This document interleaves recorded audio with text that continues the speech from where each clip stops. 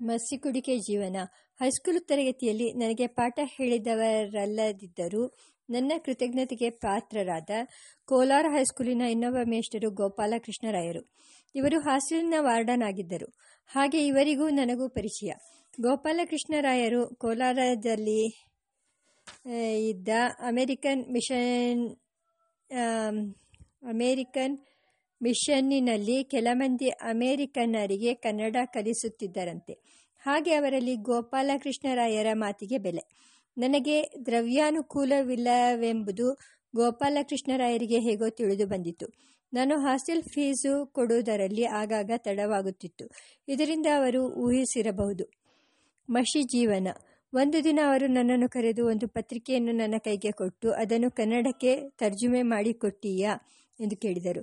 ನಾನು ಪ್ರಯತ್ನ ಮಾಡುವುದಾಗಿ ಹೇಳಿ ತೆಗೆದುಕೊಂಡೆ. ಅದು ಇಂಗ್ಲಿಷಿನಲ್ಲಿ ಅಚ್ಚಾಗಿದ್ದ ಪತ್ರಿಕೆ. ಅದರ ವಿಷಯ ಕ್ರೈಸ್ತ ಮತದ ಯಾವುದೋ ಉಪದೇಶ. ಅದನ್ನು ಲಕ್ನೋ ಪಟ್ಟಣದ ಬಿಷಪ್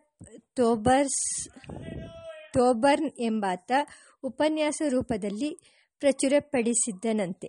ನಾನು ಆ ಪ್ರಬಂಧವನ್ನು ಕನ್ನಡಿಸಿ ಗೋಪಾಲಕೃಷ್ಣರಾಯರಿಗೆ ಒಪ್ಪಿಸಿದೆ. 4-5 ದಿನವಾದ ಮೇಲೆ ಗೋಪಾಲಕೃಷ್ಣರಾಯರು ನನ್ನನ್ನು ಕರೆದು 5 ರೂಪಾಯಿ ನೋಟನ್ನು ನನ್ನ ಮುಂದಿಟ್ಟು, ಇದು ನಿನ್ನ ಕನ್ನಡ ತರ್ಜುಮೆಗೆ ಸಂಭಾವನೆ ಎಂದರು.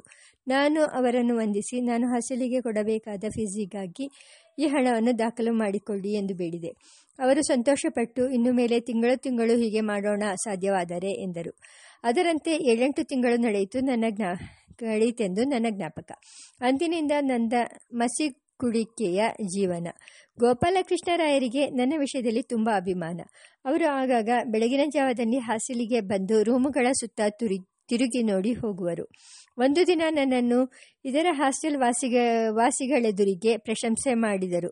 ನನ್ನ ರೂಮಿನ ಪಕ್ಕದ ರೂಮಿನಲ್ಲಿದ್ದವರು ಹಿಂದೆ ಪ್ರಸ್ತಾಪಿಸಿದ ಚಿಂತಾಮಣಿ ಸುಬ್ಬಯ್ಯ, ಚಿಂತಾಮಣಿ ಶ್ರೀನಿವಾಸರಾವ್ ಇವರು ನನಗೆ ಪ್ರಿಯ ಸ್ನೇಹಿತರು. ನನ್ನ ಪ್ರಶಂಸೆಯನ್ನು ಇವರು ಕೇಳಿದರು. ಅದು ಹೀಗೆ: ಏನಯ್ಯ, ಮೆಟ್ರಿಕ್ಯುಲೇಷನ್ ವಿದ್ಯಾರ್ಥಿಗಳಾಗಿ ಬೆಳಿಗ್ಗೆ 5 ಗಂಟೆಯಾದರೂ ಏಳುವುದೇ ಇಲ್ಲ. ನೀವು ಓದುವುದು? ಅವನನ್ನು ನೋಡಿ, ರಾತ್ರಿಯೆಲ್ಲ ಓದುತ್ತಾನೆಂದು ತೋರುತ್ತದೆ. ಇಷ್ಟು ಸಲ ನೋಡಿದ್ದೇನೆ. ಎಲ್ಲರೂ ಯಾವಾಗಲೂ ನಿದ್ದೆಯೇ. ಇವನೊಬ್ಬನ ರೂಮಿನಲ್ಲಿ ಮಾತ್ರ ಬೆಳಕಿರುತ್ತದೆ. ಈ ಮಾತನ್ನು ಕೇಳಿ ನನ್ನ ಸ್ನೇಹಿತರು ಮರುಮಾತನಾಡಲಿಲ್ಲ. ತಲೆ ಬಗ್ಗಿಸಿಕೊಂಡು ನಿಂತಿದ್ದರು. ಮಾರನೆಯ ದಿನ ಅವರು ನಿದ್ದೆ ಕೆಟ್ಟು ಗೋಪಾಲಕೃಷ್ಣರಾಯರು ಬರುವ ಹೊತ್ತನ್ನು ಕಾದಿದ್ದು. ಅವರು ಬಂದಾಗ ನನ್ನ ರೂಮಿಗೆ ಕರೆದುಕೊಂಡು ಬಂದರು. ಲಾಂದ್ರ ಉರಿಯುತ್ತಿತ್ತು. ನಾನು ಚೆನ್ನಾಗಿ ನಿದ್ದೆ ಮಾಡುತ್ತಿದ್ದೆ. ನನಗೆ ಯಾವಾಗಲೂ ಗಾಢ ನಿದ್ರೆ. ಗೋಪಾಲಕೃಷ್ಣರಾಯರು ಸಂದರ್ಭ ಹೀಗೆಂದು ನನಗೆ ತಿಳಿಯಲೇ ಇಲ್ಲವಲ್ಲ ಎಂದರು. ಅವರ ಮಾತಿನ ಮತ್ತು ನಗುವಿನ ಗದ್ದಲದಿಂದ ನನಗೆ ಎಚ್ಚರವಾಯಿತು. ನನಗೆ ಬೇರೆ ಮುಖ ಪ್ರಕ್ಷಾಳನೆ ಇನ್ನೇನು ಬೇಕು? ಹೀಗೆ ಕಳೆಯಿತು ನನ್ನ ಹೈಸ್ಕೂಲು ವಿದ್ಯಾಭ್ಯಾಸ. ನಿದ್ರಾವೇಶ. ಚಿಕ್ಕಂದಿನಲ್ಲಿ ಪುಸ್ತಕ ಕೈ ಹಿಡಿದರೆ ನನಗೆ ನಿದ್ದೆ ಬರುತ್ತಿತ್ತು. ಆ ಸಂದರ್ಭದಲ್ಲಿಯೇ ನನ್ನ ಪೂಜ್ಯ ಸೋದರತ್ತೆ ಹೀಗೆ ಹಾಡಿದ್ದು: ಪುಸ್ತಕಮು చేతకిస్తే తూకడించునే, ముచ్చూరలు ముంద్ర పెట్టే, కండ్లు తెరచనే, చక్కాని పెండ్లి కొడుకా ಕುಕ್ಕ ಮಂಗಳಂ. ನಾನು ಹೀಗೆ ತೂಕಡಿಸುತ್ತಿದ್ದುದನ್ನು ನೋಡಿ ನನ್ನ ಅಜ್ಜಿಗೆ ಕನಿಕರ, ನನ್ನ ತಂದೆಗೆ ಕೋಪ. ನನ್ನ ತಂದೆ ಆತನ ಚಿಕ್ಕ ವಯಸ್ಸಿನಲ್ಲಿ ಚೆನ್ನಾಗಿ ಬಿಗಿಯುತ್ತಿದ್ದವರು. ಹೀಗೆ ಪೆಟ್ಟು ತಿಂದು ಮೊಮ್ಮಗನು ಅಳುತ್ತಾನಲ್ಲ ಎಂದು ನನ್ನ ಅಜ್ಜಿಗೆ ಸಂಕಟ. ಮನೆಯಲ್ಲಿದ್ದ ಮಿಕ್ಕವರಿಗೆ ಈ ವಿಷಯದಲ್ಲಿ ಲಕ್ಷ್ಯವಿಲ್ಲ. ಅವರು ಒಂದು ಸಲ ನನ್ನ ಪರವಾಗಿ, ಒಂದು ಸಲ ನನ್ನ ತಂದೆಯ ಪರವಾಗಿ ಮಾತನಾಡುವರು. ಇದಕ್ಕೆ ಒಂದು ಉಪಾಯವನ್ನು ನನ್ನ ಅಜ್ಜಿ ಯೋಚಿಸಿದಳು. ನನ್ನ ಮನೆಯಲ್ಲಿ ರಾತ್ರಿ ಫಲಾಹಾರದ ಜನ 3-4 ಯಾವಾಗಲೂ ಇರುತ್ತಿದ್ದರು. ಅವರಿಗಾಗಿ ಉಪ್ಪಿಟ್ಟು, ತಪ್ಪಲೆ ರೊಟ್ಟಿ, ಗೊಜ್ಜಿನ ಅವಲಕ್ಕಿ ಇತ್ಯಾದಿಗಳು ತಯಾರಾಗುತ್ತಿದ್ದವು. ಆದ್ದರಿಂದ ನನ್ನ ನಿದ್ದೆಗೆ ಚಿಕಿತ್ಸೆಯಾಗಿ ಫಲಾಹಾರ ಸಾಮಗ್ರಿ ಮಾಡುವುದು ನನ್ನ ಅಜ್ಜಿಗೆ ಕಷ್ಟವಾಗಿರಲಿಲ್ಲ. ನಡುವಿನಲ್ಲಿ ಸಂಜೆ 7 ಗಂಟೆಗೆ ದೀಪಸ್ತಂಭದಲ್ಲಿ ಹೊಂಗೆ ಎಣ್ಣೆ ಹಾಕಿ ಬತ್ತಿ ಹೊತ್ತಿಸುವರು. ನಾನು ಅದರ ಮುಂದೆ ಕೂಡತಕ್ಕದ್ದು. 5-6 ನಿಮಿಷಗಳೊಳಗಾಗಿ ಏನಾದರೂ ಒಂದು ತಿಂಡಿಯ ಸಾಮಾನು ನನ್ನ ಮುಂದೆ ಬರತಕ್ಕದ್ದು. ಇದರಲ್ಲಿ ತಿಯುರಿ ಎಂದರೆ ಹಲ್ಲು ತುಟಿ ಅಲುಗಾಡುತ್ತಿದ್ದರೆ ಕಣ್ಣು ಚಟುವಟಿಕೆಯಾಗಿರುತ್ತದೆ ಎಂದು. ಹಾಗೆಯೇ ನಾಲಿಗೆಗೆ ಉಪ್ಪು ಖಾರ ಸವರುತ್ತಿದ್ದರೆ ಕಣ್ಣು ಎಚ್ಚರವಾಗಿರುತ್ತದೆ ಎಂದು. ನನ್ನ ಅಜ್ಜಿಯ ಈ ಥಿಯೂರಿಗಳನ್ನು ಕೇಳಿ ನನ್ನ ಅಜ್ಜಂದಿರು ನಗುವರು. ಆದರೂ ಎಕ್ಸ್ಪರಿಮೆಂಟು ನಡೆಯಲಿ ಎನ್ನುವರು. 7-8 ದಿವಸ ನಡೆಯಿತು. ದಿನದಿನವೂ ತಿಂಡಿ ಮುಗಿದು ಹೋಗುವುದು, ತಲೆ ಜಕಾಯಿಸುತ್ತಲೇ ಇರುವುದು ಉಪಾಯಾಂತರ. ಈಗ ಇನ್ನೊಂದು ಥಿಯೂರಿ. ಮಗು ಒಬ್ಬನೇ ಓದಬೇಕೆಂದರೆ ಬೇಸರ, ಜೊತೆಗೆ ಇನ್ನೊಬ್ಬರಿದ್ದರೆ ಬೇಸರ ಹೋಗಿ ಎಚ್ಚರ ಬರುತ್ತದೆ. ಈ ಥಿಯೂರಿಯಂತೆ ನನಗೆ ಒಬ್ಬ ಜೊತೆಗಾರರನ್ನು ಒದಗಿಸಿದರು. ಆತ ಮಧ್ವರಾಯಾಚಾರ್ಯರ ಮಗ ವರಾಹಮೂರ್ತಿ.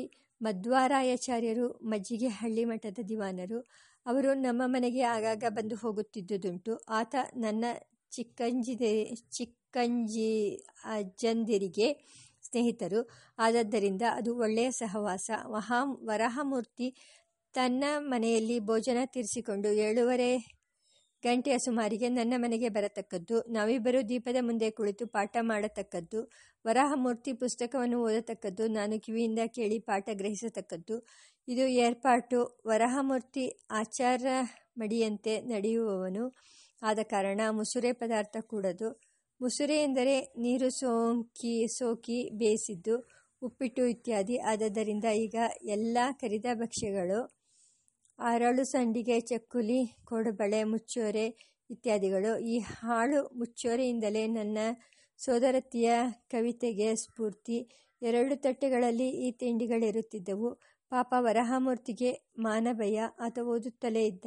2 ತಟ್ಟೆಗಳನ್ನು ಖಾಲಿ ಮಾಡುವ ಜವಾಬ್ದಾರಿ ನನಗೆ ಬಂತು. 2ನೇ ಎಕ್ಸ್ಪರಿಮೆಂಟ್ ಹೀಗೆ ಮುಗಿಯಿತು. ಅತಿ ನಿದ್ದೆ. ಒಂದು ದಿನ ನನ್ನ ತಂದೆಗೆ ವಿಪರೀತ ಕೋಪ ಬಂದು ದೀಪದಲ್ಲಿದ್ದ ಹೊಂಗೆ ಎಣ್ಣೆಯನ್ನು ನನ್ನ ಕಣ್ಣಿಗೆ ಸವರಿ ಬಿಡುವುದಾಗಿ ಗಾಟರಿಸಿಕೊಂಡು ಬಂದರು. ನನ್ನ ಚಿಕ್ಕ ತಾತಂದಿರು ಅದನ್ನು ತಡೆದರು. ಎಲಾ, ಕಣ್ಣು ಹೋದೀತೋ ಎಂದು ಕೂಗಾಡಿದರು. ಇಷ್ಟಾದರೂ ನನ್ನ ಕಣ್ಣಿಗೆ ಬುದ್ಧಿ ಬರಲಿಲ್ಲ. ನನ್ನ ಮೇಲೆ ನನ್ನ ತಂದೆಗಿದ್ದ ಆಕ್ಷೇಪಣೆಗಳಲ್ಲಿ ಅತಿ ಮುಖ್ಯವಾದವು ಕೆಲವು. ಅವುಗಳಲ್ಲಿ 2 ನಾನು ಮಲಗಿಕೊಂಡು ಓದುತ್ತೇನೆಂಬುದು, ನನಗೆ ಅತಿ ನಿದ್ದೆ ಎಂಬುದು. ಎರಡೂ ನಿಜವೇ. ನಾನು ದೊಡ್ಡವನಾಗಿ ಲೋಕದಲ್ಲಿ ಬುದ್ಧಿವಂತನೆಂಬ ಭ್ರಾಂತಿಯನ್ನುಂಟು ಮಾಡಿದ ಮೇಲೂ ನನ್ನ ತಂದೆ ನನ್ನನ್ನು ಪರೀಕ್ಷಿಸುವುದನ್ನು ಬಿಟ್ಟಿರಲಿಲ್ಲ. ನಾನು ಪತ್ರಿಕೆಗಳಿಗೆ ಆರ್ಟಿಕಲ್ಗಳನ್ನು ಬರೆಯುವಾಗಲೂ ಹಾಸಿಗೆಯ ಮೇಲೆ ಮಲಗಿಕೊಂಡೇ ಬರೆಯುತ್ತಿದ್ದೆ. ಬೋರಲು ಮಲಗಿ ಪೆನ್ಸಿಲಿನಿಂದ ಬರೆಯುವುದು, ಅಂಗಾತನಾಗಿ ಮಲಗಿ ಎದೆಯ ಮೇಲೆ ಪುಸ್ತಕವನ್ನಿರಿಸಿಕೊಂಡು ಓದುವುದು, ಇವೆರಡೂ ನನ್ನ ತಂದೆಗೆ ಸರಿ ಬೀಳದು. ಇದನ್ನು ನೋಡಿ ಭ್ರಷ್ಟ ಮೊದಲಾಗಿ ಹೀನಾಮಾನ ಬೈಯುತ್ತಿದ್ದರು. ಹೀಗೆ ಭಗವಂತ ನನಗೆ ಕೊಟ್ಟಿದ್ದ ಸಂಗಾತಿ ನಿದ್ದೆ. ನನ್ನ ತಂದೆ ಬದುಕಿದ್ದಾಗಲೇ ಭಗವಂತ ಅದನ್ನು ನನ್ನಿಂದ ಕಸಿದುಕೊಂಡ. ಬರಬಾರದಿದ್ದಾಗ ನಿದ್ದೆ ಬಂತು, ಅದು ಬರಬೇಕಾದಾಗ ಇಲ್ಲ. ಇದು ಶಿವನ ಅವಿವೇಕ. ನಾನು LS ತರಗತಿಗೆ ಬಂದಾಗ ನನ್ನ ಅತಿನಿದ್ದೆಯ ಕಾರಣದಿಂದ ಓದಿಗೆ ಕೋತ ಆಗಿ ಪರೀಕ್ಷೆಯಲ್ಲಿ ನನಗೆ 0 ಬಿದ್ದೀತೆಂದು, ಅವರ ಈ ಭೀತಿಯ ಕಾರಣದಿಂದ ನನಗೆ ಬೈಗಳೂ ಗದರಿಕೆಗಳೂ ಹೆಚ್ಚಾದವು. ಆಗಾಗ ಪ್ರಹಾರವೂ ಆಗುತ್ತಿತ್ತು. ಇದನ್ನೆಲ್ಲ ನೋಡುತ್ತಿದ್ದ ಕಾಶಿರಾಯರಿಗೂ ಅವರ ಭಾರ್ಯೆ ಭಾಗೀರಥಮ್ಮನವರಿಗೂ ತುಂಬ ಕಳವಳ. ಕಾಶಿರಾಯರು ನನ್ನ ತಂದೆಯ ಆಪ್ತ ಸ್ನೇಹಿತರು. ನಮ್ಮ ಮನೆಯ ಎದುರು ಮನೆಯಲ್ಲಿದ್ದರು. ಅವರ ಉದ್ಯೋಗ ತಾಲೂಕು ಕಚೇರಿಯಲ್ಲಿ. ಆಗ್ಗೆ ಅವರಿಗೆ ಇನ್ನೂ ಮಕ್ಕಳಾಗಿರಲಿಲ್ಲ. ನನಗೆ ಪೆಟ್ಟು ಬಿದ್ದದ್ದನ್ನು ನೋಡಿದರೆ ಭಾಗೀರಥಮ್ಮನವರಿಗೆ ಅಳು ಬರುತ್ತಿತ್ತು. ಅಷ್ಟರಲ್ಲಿ ಕಾಶಿರಾಯರಿಗೆ ಬೌರಿಂಗ್ಪೇಟೆಗೆ ವರ್ಗವಾಯಿತು. ಅವರು ಅಲ್ಲಿಗೆ ಹೋದ 1 ತಿಂಗಳೊಳಗಾಗಿ ನನ್ನ ತಂದೆಗೆ ಕಾಗದ ಬರೆದು ಅವರನ್ನು ಬೌರಿಂಗ್ಪೇಟೆಗೆ ಕರೆಸಿಕೊಂಡರು. ಒಂದು ತಲೆದಿಂಬನ್ನು ನನ್ನ ತಂದೆಯ ಕೈಗೆ ಕೊಟ್ಟು ಅದನ್ನು ನನಗೆ ಕೊಡತಕ್ಕದ್ದೆಂದು ಬೇಡಿದರು.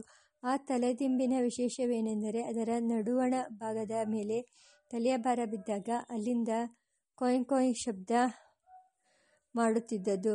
ತಲೆದಿಂಬಿನ ಒಳಗಡೆ ಒಂದು ಮರದ ಚೌಕಟ್ಟಿನಲ್ಲಿ ಹತ್ತಿಯ ಅಥವಾ ಬಟ್ಟೆಯ ಚಿಂದಿಯ ನಡುವೆ ಒಂದು ಸ್ಪ್ರಿಂಗ್ ಜಂಪಕವನ್ನಿಟ್ಟಿತ್ತೆಂದು ತೋರುತ್ತದೆ. ಅಂಥ ರಬ್ಬರ್ ಬೊಂಬೆಗಳು ಪೇಟೆಯಲ್ಲಿ 100 ಸಿಕ್ಕುತ್ತವೆ ಈಗ. ಆಗ ಅದು ಅಪರೂಪದ ವಸ್ತು. ಆ ತಲೆದಿಂಬಿನ ಮೇಲೆ ನಾನು ತಲೆಯಿಟ್ಟು ಮಲಗಿದರೆ ಅದರ ಕೊಯ್ ಕೊಯ್ ಟರ್ ಶಬ್ದಗಳಿಂದ ನನ್ನ ನಿದ್ರೆಗೆ ಭಂಗವಾಗಿ ನಾನು ಎಚ್ಚೆತ್ತು ಓದು ಸಾಗಿಸಿಯೇನು ಎಂದು ಕಾಶಿರಾಯರು ಭಾಗೀರಥಮ್ಮನವರು ಅಂದಾಜು ಮಾಡಿ ಆ ತಲೆದಿಂಬನ್ನು ನನ್ನ ತಂದೆಗೆ ಕೊಟ್ಟು ಇನ್ನು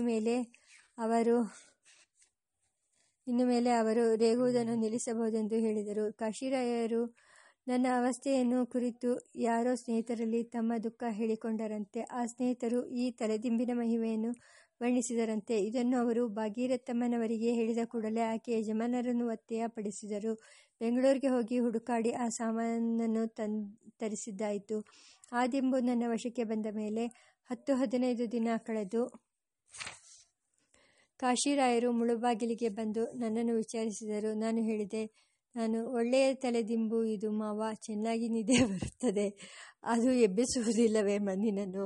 ಅದು ಹೇಗೆ ಎಬ್ಬಿಸುತ್ತದೆ? ಅದರ ಸದ್ದು ನನಗೆ ಕೇಳಿಸಿದರಲ್ಲವೇ?